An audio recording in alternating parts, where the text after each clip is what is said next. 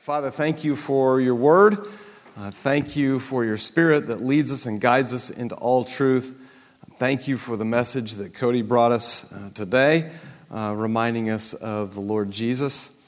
So great to just spend time looking at him and wondering in awe over him. Would you lead us and guide us tonight as we talk about the tabernacle and what we can learn from that wonderful structure today? Would you do that, please? And we ask for it in Jesus' name. Amen. Yes, I know there's something wrong with my voice. Thank you. But that's the way it is. So, 25 through 40. Redemption. Yes. Last week we looked at the priests. This week, or next week, we're going to look at the sacrifices. Okay, stop. Rewind.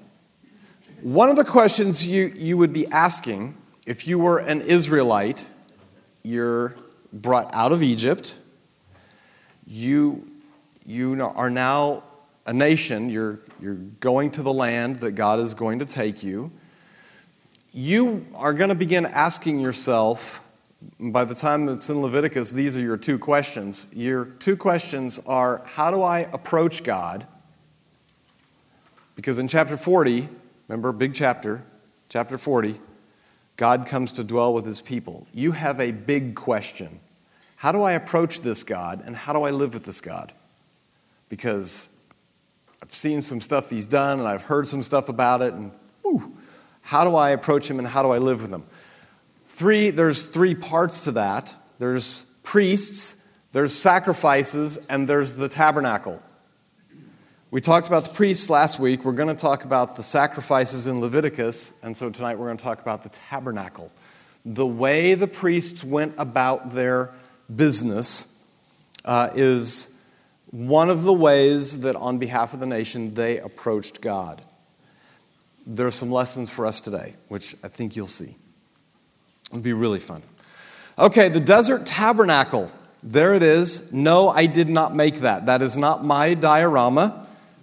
That's a really good one, though. I like it because it has all the parts. You can see there's the wall around there, the altar of sacrifice. Here's the altar of sacrifice. There's another rendition of the bronze laver. And then here is the holy place, and then at the very back is the Holy of Holies, and that's why the glory of God, represented by a cloud in this picture, is hovering over that part, not this part over here. And so here's where you would have come in, and you would have given your sacrifice here, and if you were a priest, certain things would have happened on certain days, and you would have walked in all the way on the Day of Atonement. So the point of the tabernacle really boils down to this. How did an Old Testament priest, because he is representing the nation, how did an Old Testament priest draw near to God? How did an Old Testament priest draw near to God? Okay, so we talked about the priest. He was going to bring sacrifices, and he's going to do it through the tabernacle. So here we go.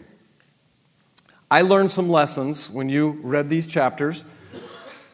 I know for none of you probably this is the first time of reading those chapters. Hopefully you really read them again. Remember, you didn't do the fan. Yep, I read them, Bill. 25 through 40. Took me about 3 seconds. If you read through them, and if you'll read slowly, you'll learn some lessons. Here's some lessons that I learned. We're going to learn some lessons from a few things, and then we're going to walk the path that the priests would have walked and learn some things along the way. But here's some big picture, 30,000-foot flyover kinds of lessons. Lessons from the structure. God gave Moses the blueprints for the tabernacle, beginning with his throne. So starting in chapter 25. Why would he do that? Because God always works from the inside out.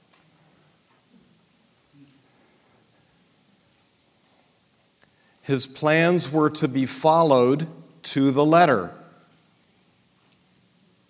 lesson. Approaching Him, approaching God, can only be achieved by coming the way He prescribes. John 14:6. I am the way, the truth, the life. Jesus makes very exclusive claims about Himself and the access, the way to the Father. Lessons from the cloth. Oh, you're going to love this one. You're like, lessons from the cloth on the tabernacle? Oh, just wait. Here we go. Lessons from the cloth. The high priest's tunic. Okay, so chapter 28, 31 and 32.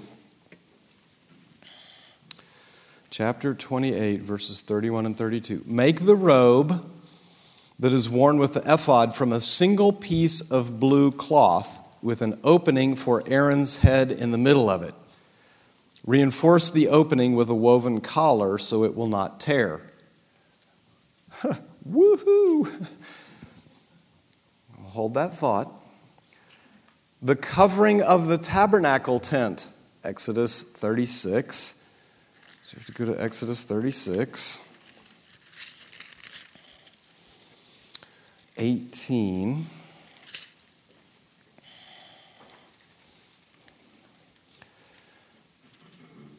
Okay, talking about one of the craftsmen. He also made 50 bronze clasps to fasten the long curtains together. In this way, the tent covering was made of one continuous piece.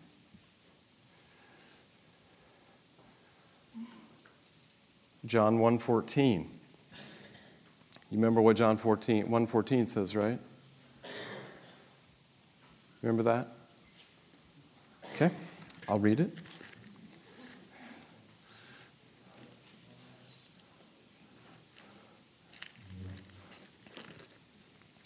John 1:14. So the Word became human, or the Word became flesh, and made His home among us. It says in the Greek that He tabernacled among us. Huh. He tabernacled among us. Now wait a minute. Why would they pick that word?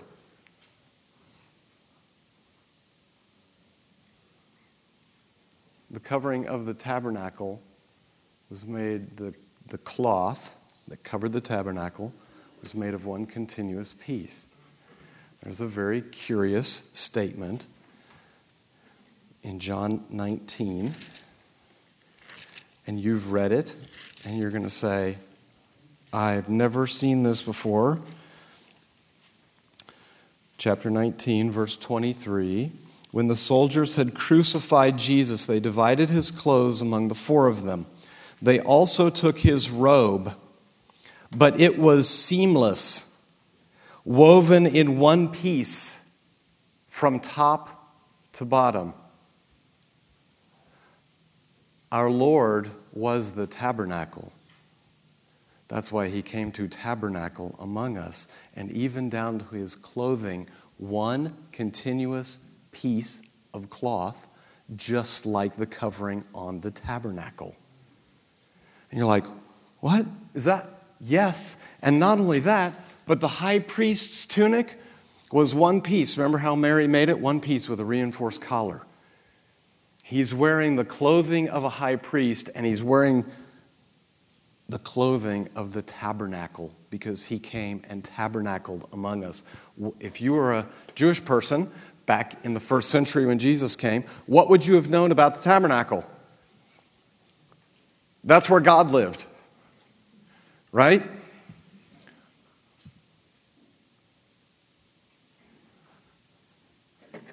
This is where God lives.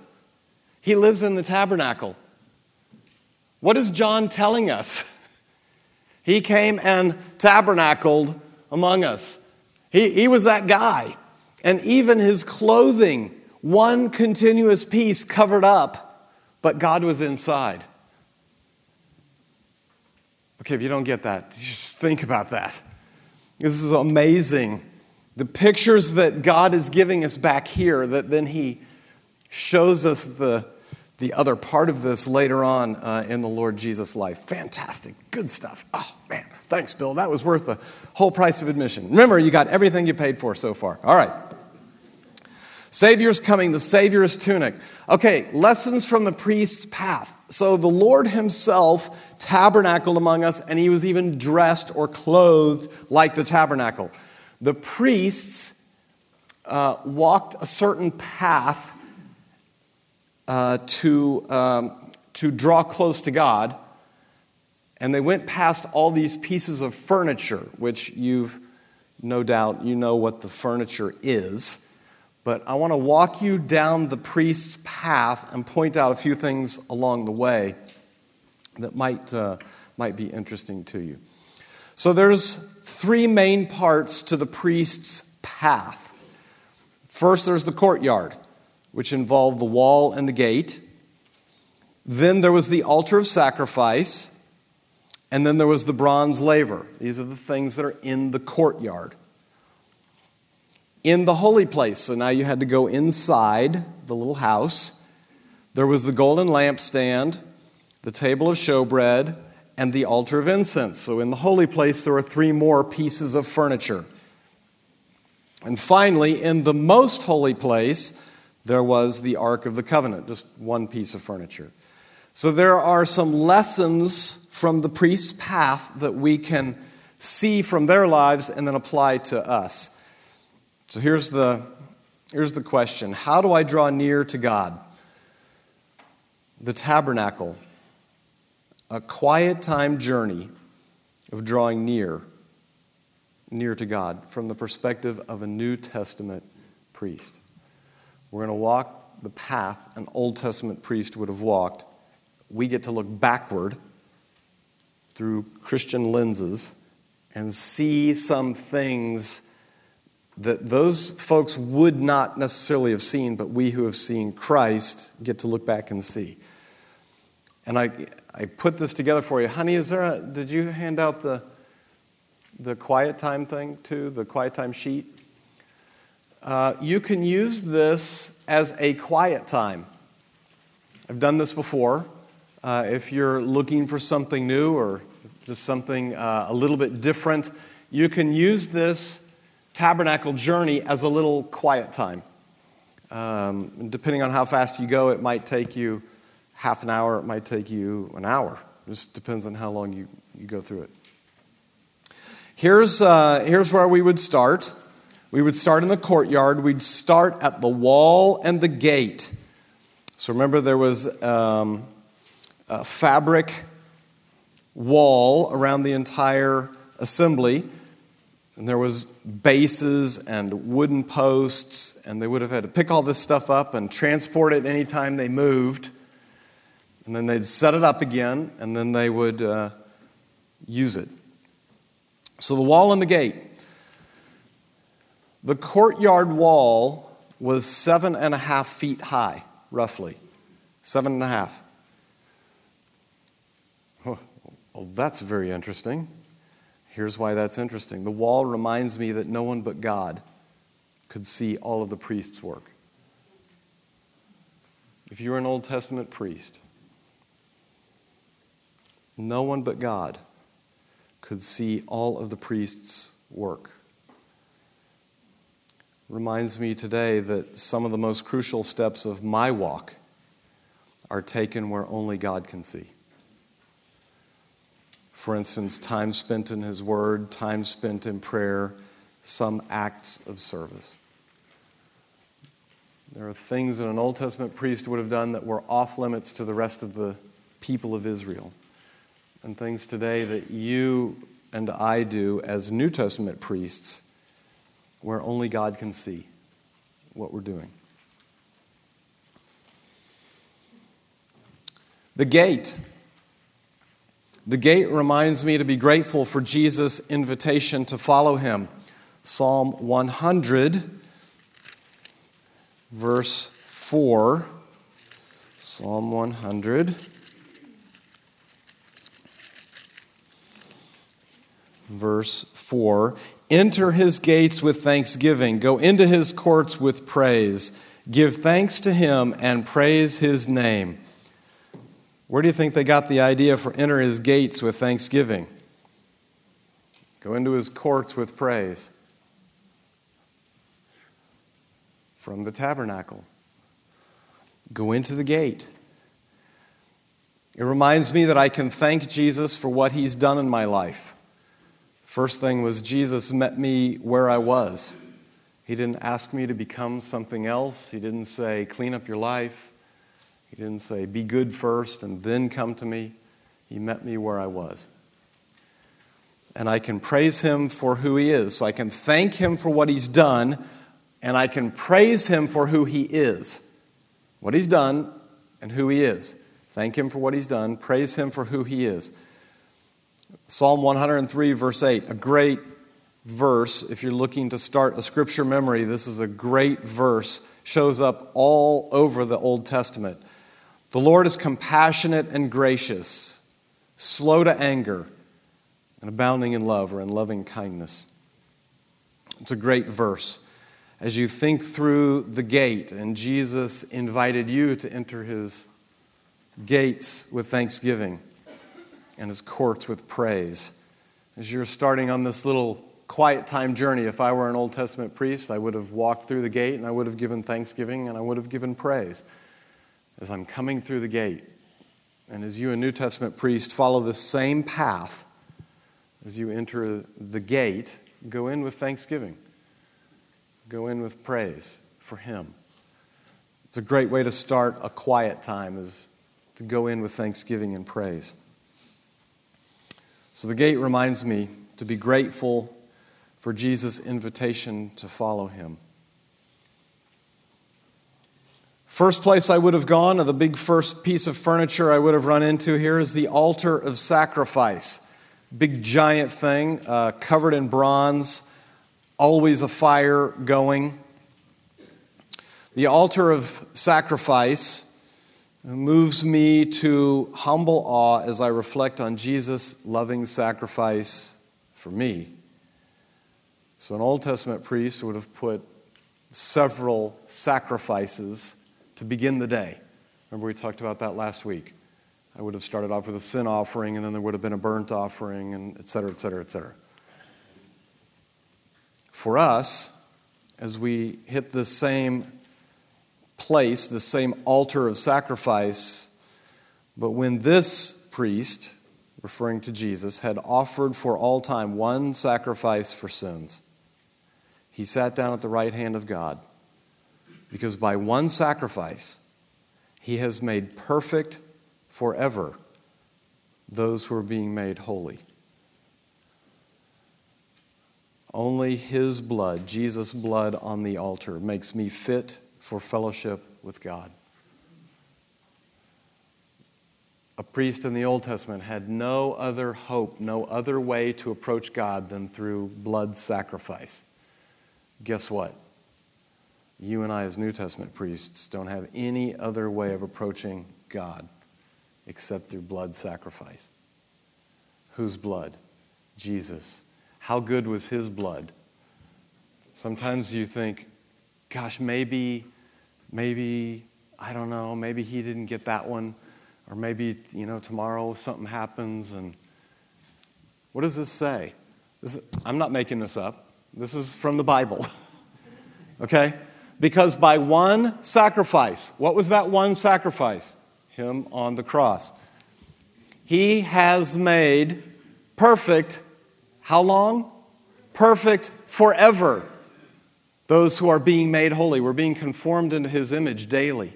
But what has he already done? He's made us perfect forever. Is he going to change his mind tomorrow? No. He already said, I'm making you perfect forever by this one sacrifice.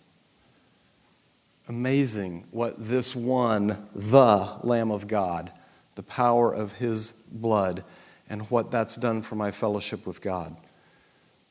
It's the only way a sinner can have fellowship with a holy God. The altar of sacrifice. The altar also reminds me to imitate the heart attitude of Jesus, God's ultimate servant. You remember that Paul wrote this, and so, dear brothers and sisters, I plead with you to give your bodies to God. Let them be a living and holy sacrifice, the kind he will accept. When you think of what he, meaning Jesus, has done for you, is this too much to ask? From Romans chapter 12, verse 1. What is Paul asking us to do in light of what Jesus has done for us at the altar? Become a burnt offering. Climb up on the altar every day and be wholly consumed in his service. There's only one problem with living sacrifices. They crawl off the altar.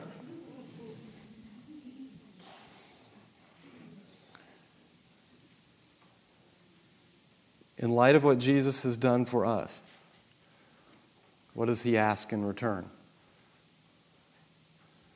Bill, tomorrow morning, climb up on the altar and offer yourself up as a burnt offering, a burnt sacrifice for me. I gave everything for you. Will you surrender to me? Will you submit to me? Will you hold nothing back from me? Be a living sacrifice to God. So I'm reminded it took blood on the altar for me to have fellowship with God, for a sinner to have fellowship with God. I'm also reminded at the altar, this reminds me of Jesus' attitude. He gave it all. He held nothing back. So I would have come through the gate. First thing I would have hit was the altar. Because unless I deal with my sin and there's blood applied on a sacrificial blood, I cannot approach God. Can't go any further. That was true in the Old Testament. It's true in the New Testament. Next thing I would have come to is the bronze laver. This is one depiction of it. There's a million different depictions of it. It was probably made from polished bronze from the mirrors of the Egyptians. And so as I looked into it, what would I see? I would see myself. Just like I do when I look in a mirror in the morning. I look at myself. The laver reminds me of my need for cleansing before drawing nearer to God. How can I keep going in this little journey?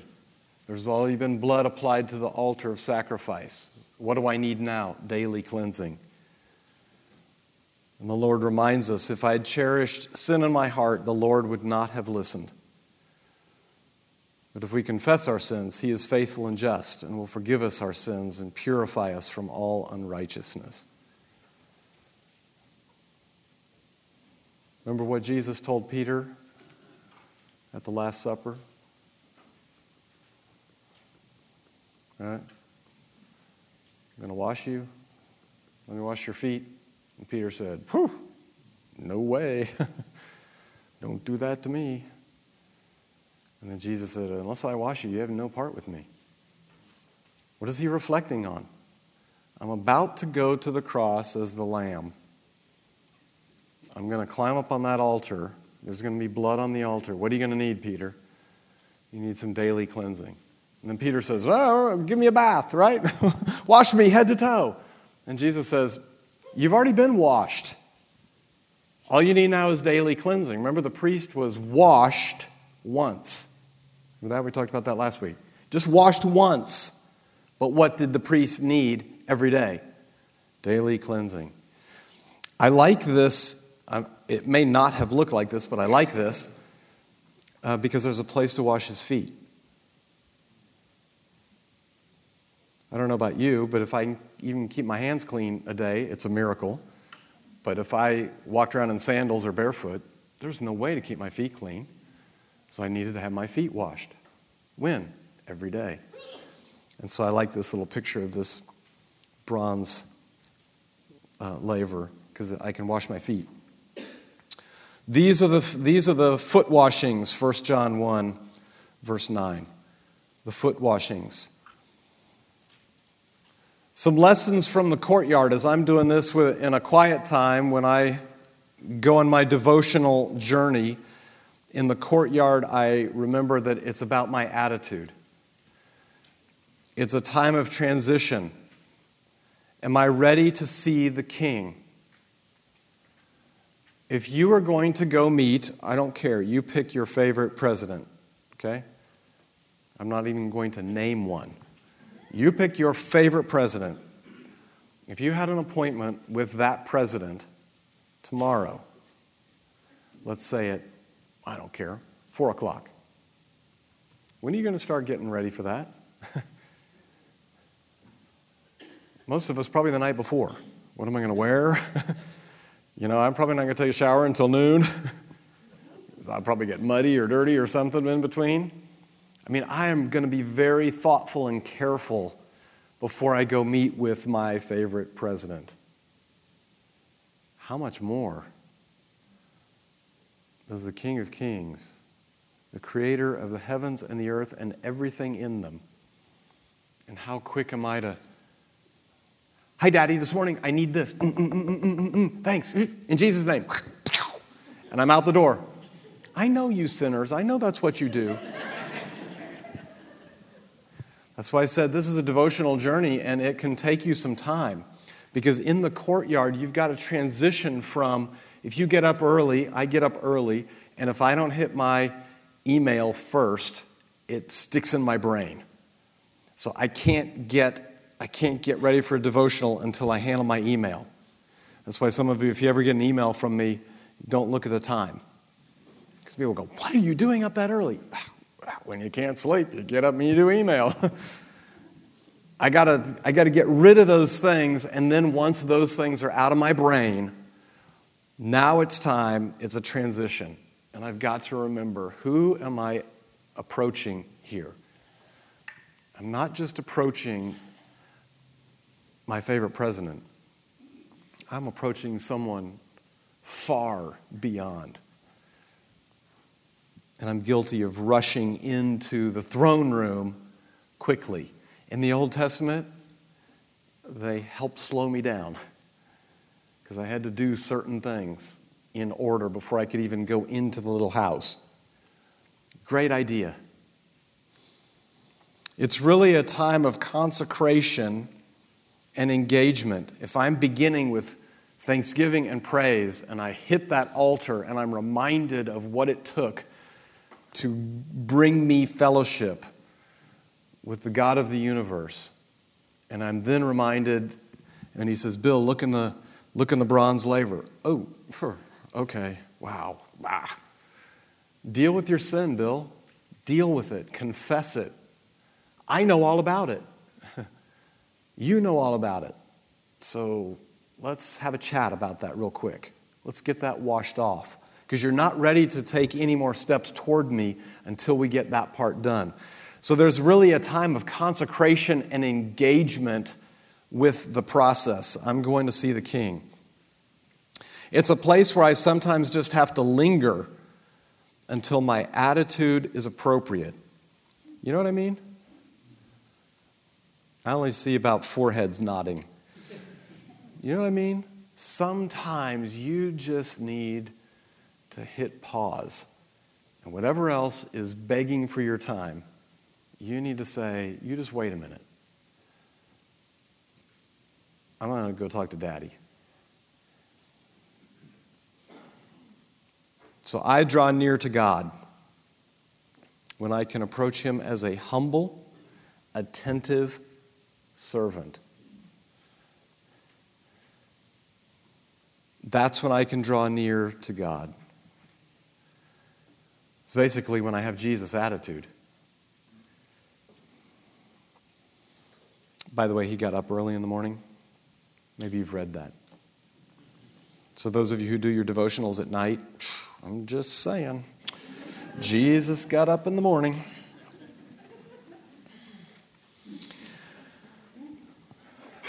So we've gone through the gate, entered his gates with thanksgiving and his courts with praise. I'm confronted with the sacrifice, the blood on the altar it took for me to have a relationship and fellowship with God. And he says, Hey, Bill, you've been washed as a priest, but let's take care of the daily dirt.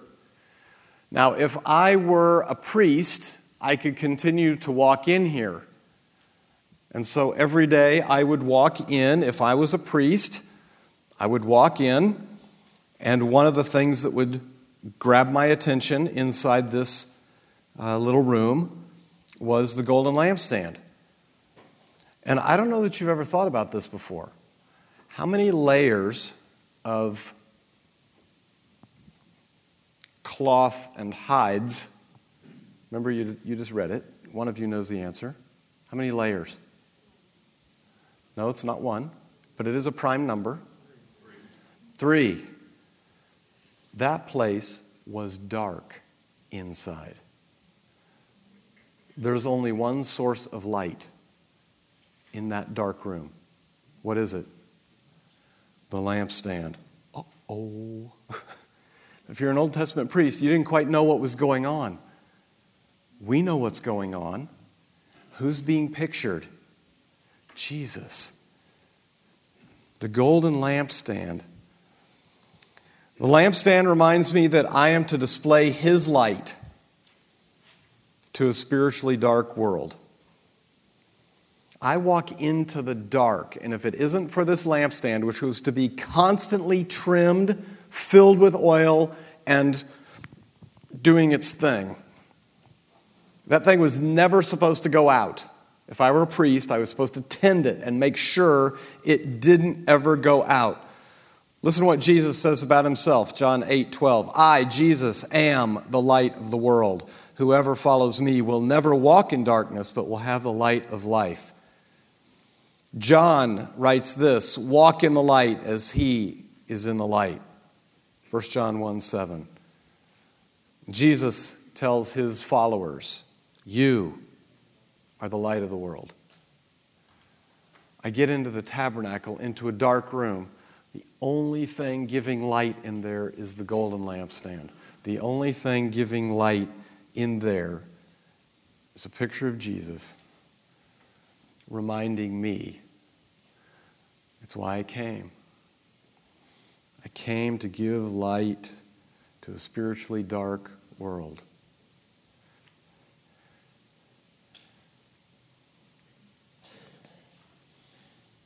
I would have looked to the other side. I would have looked to the north side. The lampstand was on the south. Oh, somebody asked this morning, what is this? It's night. The tabernacle faced east. Why? I don't know.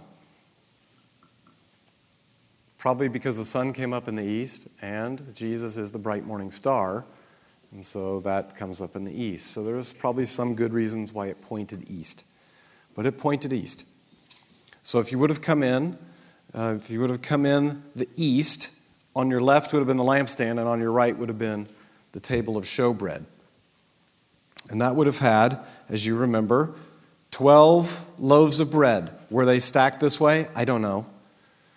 But there were 12 loaves of bread, or little pitas, like little pitas, little pita breads. They might have looked like that. I don't know what they looked like. But there would have been 12 of those, one per tribe, so that all the tribes are represented in there. The table of showbread reminds me that I am to feed hungry souls His word. Jesus says in John 6:35, I, Jesus, am the bread of life. He who comes to me will never go hungry. And then He reminded the devil in Matthew 4:4, man does not live on bread alone, but on every word that comes from the mouth of God. He's reminding me of being spiritual light in a dark world. And He's reminding me that He alone is the bread that feeds. It's about Him. He's the light. He's the food in the middle of this dark place. If I would have been a priest, I would have kept walking as I would have tended to the lampstand. I would have tended to the bread. I would have hit the altar of incense which was right before the curtain that took me into the Holy of Holies. The altar of incense reminds me to pray for what's most important to God. Therefore, the writer to the Hebrews says in chapter 7, verse 25, therefore he, Jesus, is able to save completely. There's that kind of phrase again. He's able to save completely those who come to God through him. Why? Because he always lives to intercede for them.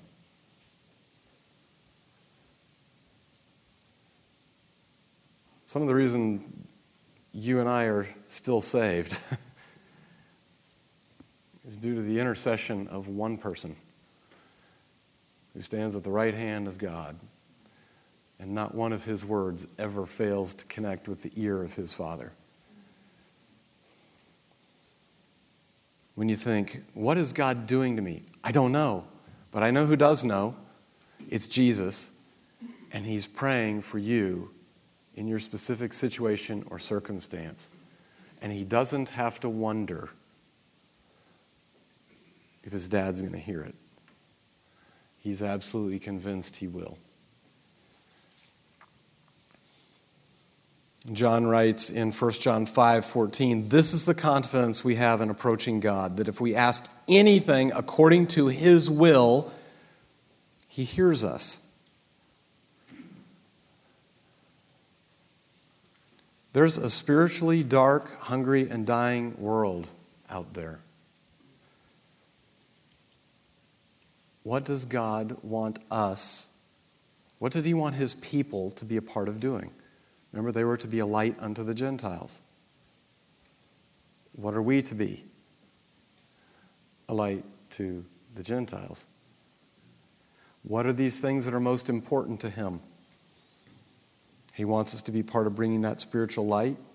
He wants us to be part of bringing spiritual food to starving souls, which would describe you or me before we came to Christ. He wants us to be engaged in kingdom causes with him, not just stuck heads down in our own world. I know that doesn't happen to you. It happens to me from time to time. I get moving so fast and I just put my head down and I can block out spiritual light, spiritual food. What? Pray and ask you for these things? This is what's most important to you? That's why you have me pause and pray right here? Because of the light, because of the food? And now you want me to pause and pray? What do you want me to pray for? Maybe I should pray for light and food. What a good idea. He wants us to be engaged with him in his mission in the world. So I learned some lessons from the holy place. If I were walking this in my devotional journey, in the holy place, it's about communion. In the courtyard, it was about attitude. Now it's about communion. It's a time for recatching God's kingdom vision. It's a time for putting his agenda, what's close to his heart, ahead of my agenda. It's a time for lifting my eyes and focusing outside my world toward his world. And so I draw nearer to God when I embrace again his kingdom causes as my own. Charles Spurgeon wrote this, how long, well, it's my paraphrase of it, how long will I keep walking past and over dead people in my day? Is that what they are? Yes. They are spiritually dead people. How much longer will I continue to walk past them or walk over them or ignore them or pay them no attention and no mind whatsoever? If I've caught the vision again inside the holy place, I'm to be light in a dark world and bring food for starving souls. And I'm to pray about that. That's his mission. That's what's on his mind. And he built a whole little tent to remind me of what his mission is about. If I were the high priest, once a year on the Day of Atonement, I would go back behind this final curtain into the presence of the Ark of the Covenant. This is such an interesting piece of furniture. The seat, as you know, this is called the mercy seat. You hear a lot in the Old Testament about being sheltered under his wings. Where am I sheltered under his wings? Right there. That's where he sits. There's his throne. This is the throne room. This is his little sort of portable palace. And this is the throne room. And this is where he resides, right here, on the mercy seat. Sheltered beneath his wings. Interesting. How many angels were present when they went in to see Jesus and he's not there anymore? Right? One account, there's some angels on the rock outside. Another account, you go inside the tomb, which is empty, and there's an angel where his head was, and there's an angel where his feet were. And you've never connected. That was the mercy seat. That's where the blood of the Lamb was applied, right there. Oh, baby. Oh, thanks. I finally got some response. Your coffee's kicked in. This is such amazing stuff. So the Ark of the Covenant. The Ark reminds me that God is totally and completely committed to his glory and my good. John writes this, he, Jesus, is the atoning sacrifice. He is the propitiation for our sins, and not only for ours, but also for the sins of the whole world, 1 John 2:2. Propitiation, very strange word, doesn't show up many times in the Old Testament. In the New Testament. In fact, it only shows up once in the New Testament right there. Propitiation means to turn God's wrath away. Why does God have wrath? What does he have wrath toward? Sin and those who walk in sin. Eek. Where did you and I used to stand before we were invited to follow Jesus Christ? Oh, gosh. Under wrath. Well, thanks be to God for the mercy seat. Because propitiation has been made. God's wrath was turned to his Son and fully executed against his Son. How much wrath remains? 0. That's why he never looks at you with wrath. Because his Son has absorbed all of it. Not one penny remains to be paid. Not one penny. His Son fully and completely, forever absorbed God's wrath against you in Jesus, so that he can do good to you all the days of your life. He, Jesus, is the atoning sacrifice, the propitiation for our sins. And not only for ours, but also for the sins of the whole world. Who does this apply to? The whole world. Matthew 28, 19 and 20. Therefore, go and make disciples. Who is this message for? Everyone. Peter writes this, cast all your anxiety or all your cares on him. Why? Because he cares for you. Why does he care for me? Because every ounce of wrath has been turned away. And he has nothing but love and grace and mercy and kindness and goodness to direct to you. And so Peter says, cast all your anxiety on him because he cares for you.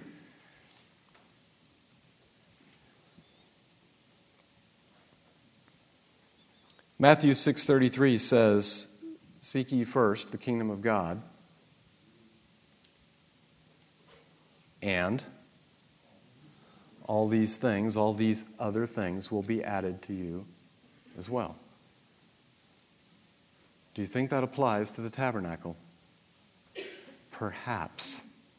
Jesus says, get your priorities in line with mine. Seek first my kingdom, my mission, my stuff. And I'll take care of the rest. Walk with me.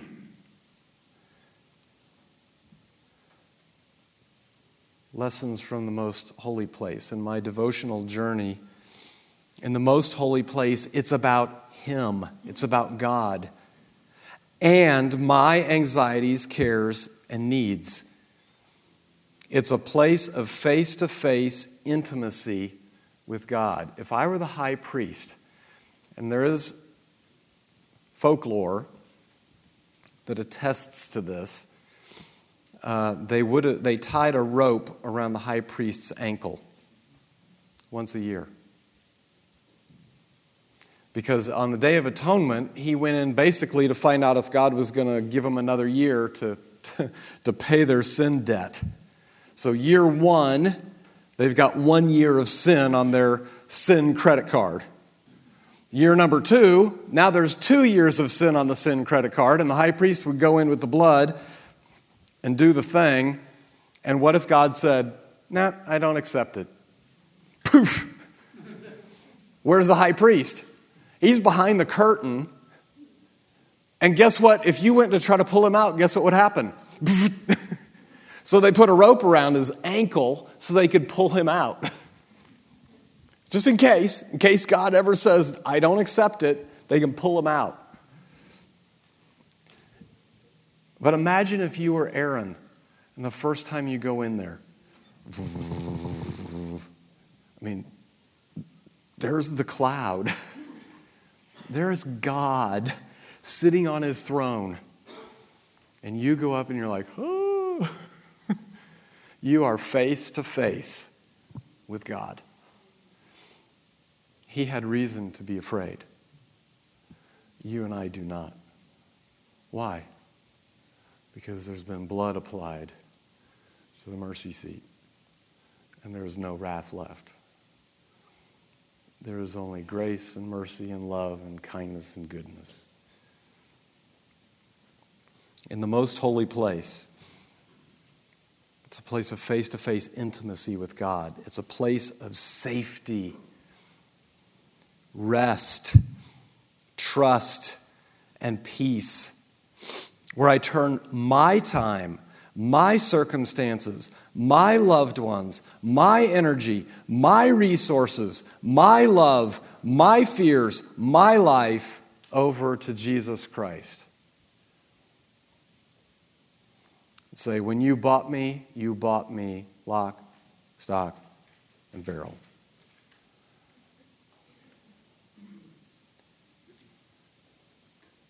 I have been in God's presence when I've left all my cares in His care. And each one of you knows this. How do we term that these days? Peace. I can't tell you why. I'm just at peace. But the circumstances haven't changed. I'm at peace. Because I've left everything with Him and I am wholly His. He can do with me as He chooses. I have been in God's presence when I've left all my cares in His care. The tough part is not picking them up on the way back out.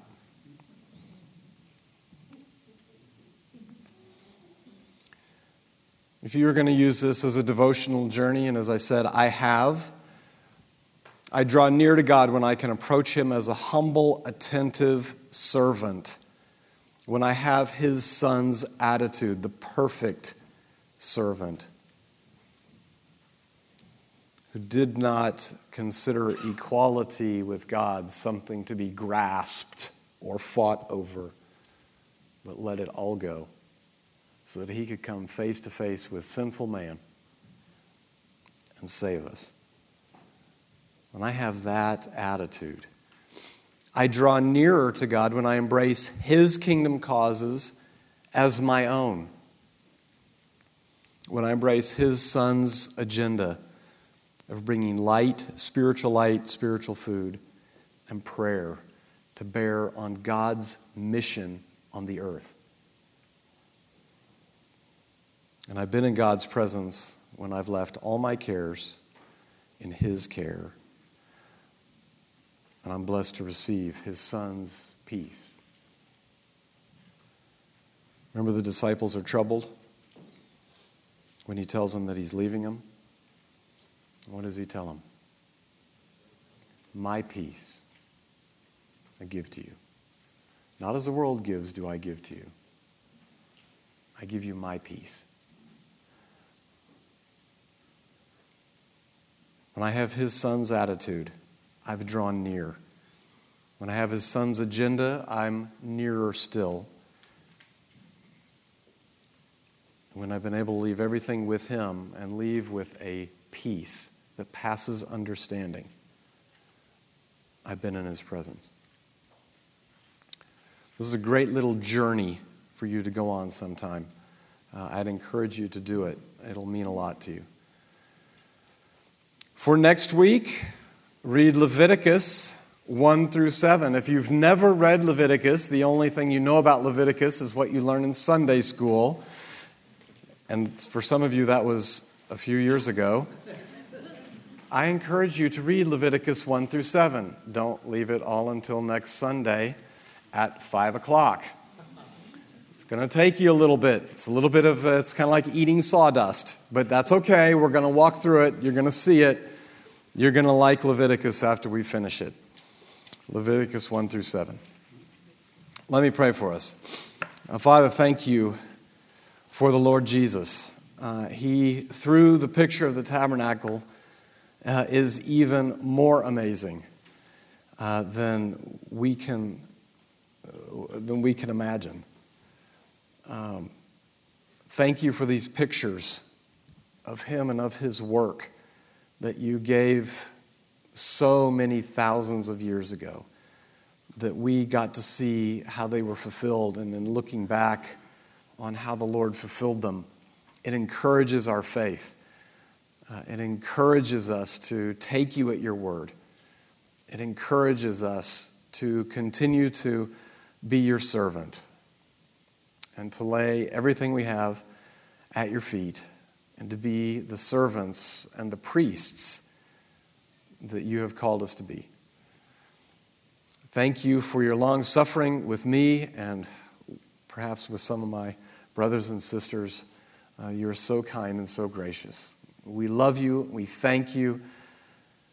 And we pray that you would continue to work in us this week, make us a little more like Jesus this coming week than this past week. I pray you do all of those things in Jesus' name. Amen.